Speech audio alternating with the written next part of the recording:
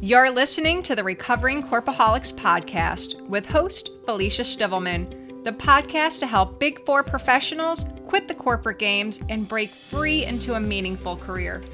In this week's episode, we're going to talk about how to create a vision board, as they are great tools to think about our goals and push ourselves to dream big. Find the full show notes of this episode at recoveringcorpaholics.com/34. A vision board is a collage of images and words that represents your goals and dreams. Vision boards are great as they allow you to take your goals and dreams out of your head and allow you to visually see them.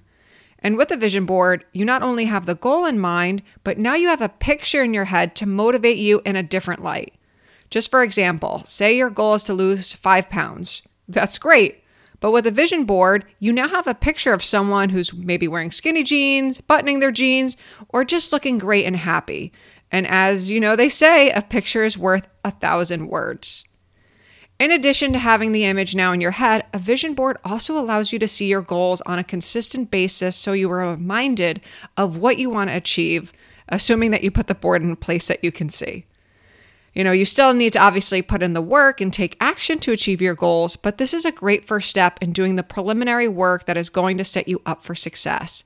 So how do you create a vision board? The first thing that you're going to want to do is think about your values, because if your goals are not aligned to your values, then achieving those goals won't really resonate with you. They're not going to keep you going when it gets tough or make you feel accomplished when you do achieve them. So when starting your vision board, here are some great questions to think about. What's important to me? What do I enjoy? What inspires me? What would I do if there was no limits? There was no limits on time or money, or there was no judgment.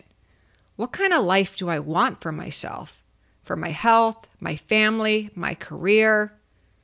Am I putting restraints on my goals or my wants, or am I really dreaming big? What do I have to do for my life to be what I want it to be? Where do I need to go? Where do I want to go? What do I need to do to actually get there? And what am I missing in my life? And why do I want this? Now, you can actually write the answers down to all of these questions. You can even write it in a spreadsheet so you can save it for later. But just think about these things while you're going through your goals. Sometimes we have a goal of losing weight, but we actually don't really want to lose weight. We're just thinking about ourselves and comparing ourselves to different people on Instagram, when maybe it's just we want to fit into our jeans. We don't want to lose 30 pounds or become bodybuilders or whatever the case may be. So just be very specific in your goal and what you want. And is it what you truly want? Now, the next thing you're going to want to do is get focused. In order for your vision board to not end up being a collage of everything that you aspire to be, rich, thin, successful, whatever, you want to come up with the top things that you want to accomplish in a certain time frame.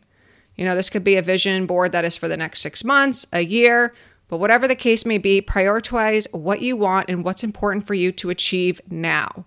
Then it's time to get to work. Now that you know what you want, it's time to create an empowering vision board for yourself.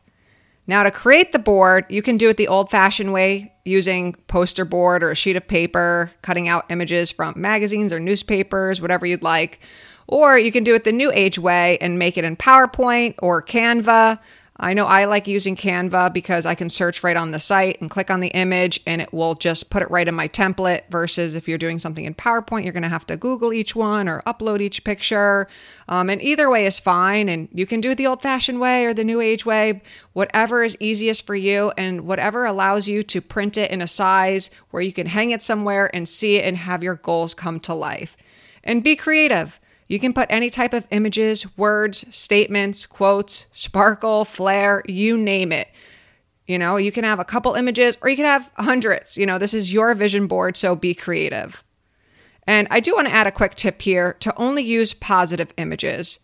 Now, if you want to lose weight, and I know I keep using this example, but it's just the easiest example to explain, I want you to ask yourself, is putting swimsuit models on your board going to inspire you, or will it make you feel like I'll never get there and then want to give up?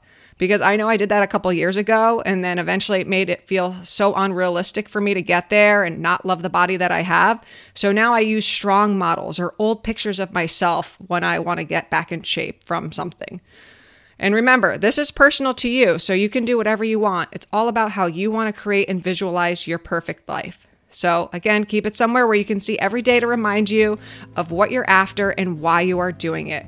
I keep mine in my bathroom where I get ready in the morning so I can see it every day and keep my goals at the top of my mind. That's all I have for this week's episode. Stay tuned for next week as we go further into pushing ourselves to dream big by creating a bucket list. Stay inspired and live powerfully. Thanks for tuning in to the Recovering Corpaholics podcast. For show notes, to stay connected, and learn more about our show, find us online at recoveringcorpaholics.com. And if you're listening on the Apple Podcast app, show your support by subscribing and reviewing this show. See you next week, everyone.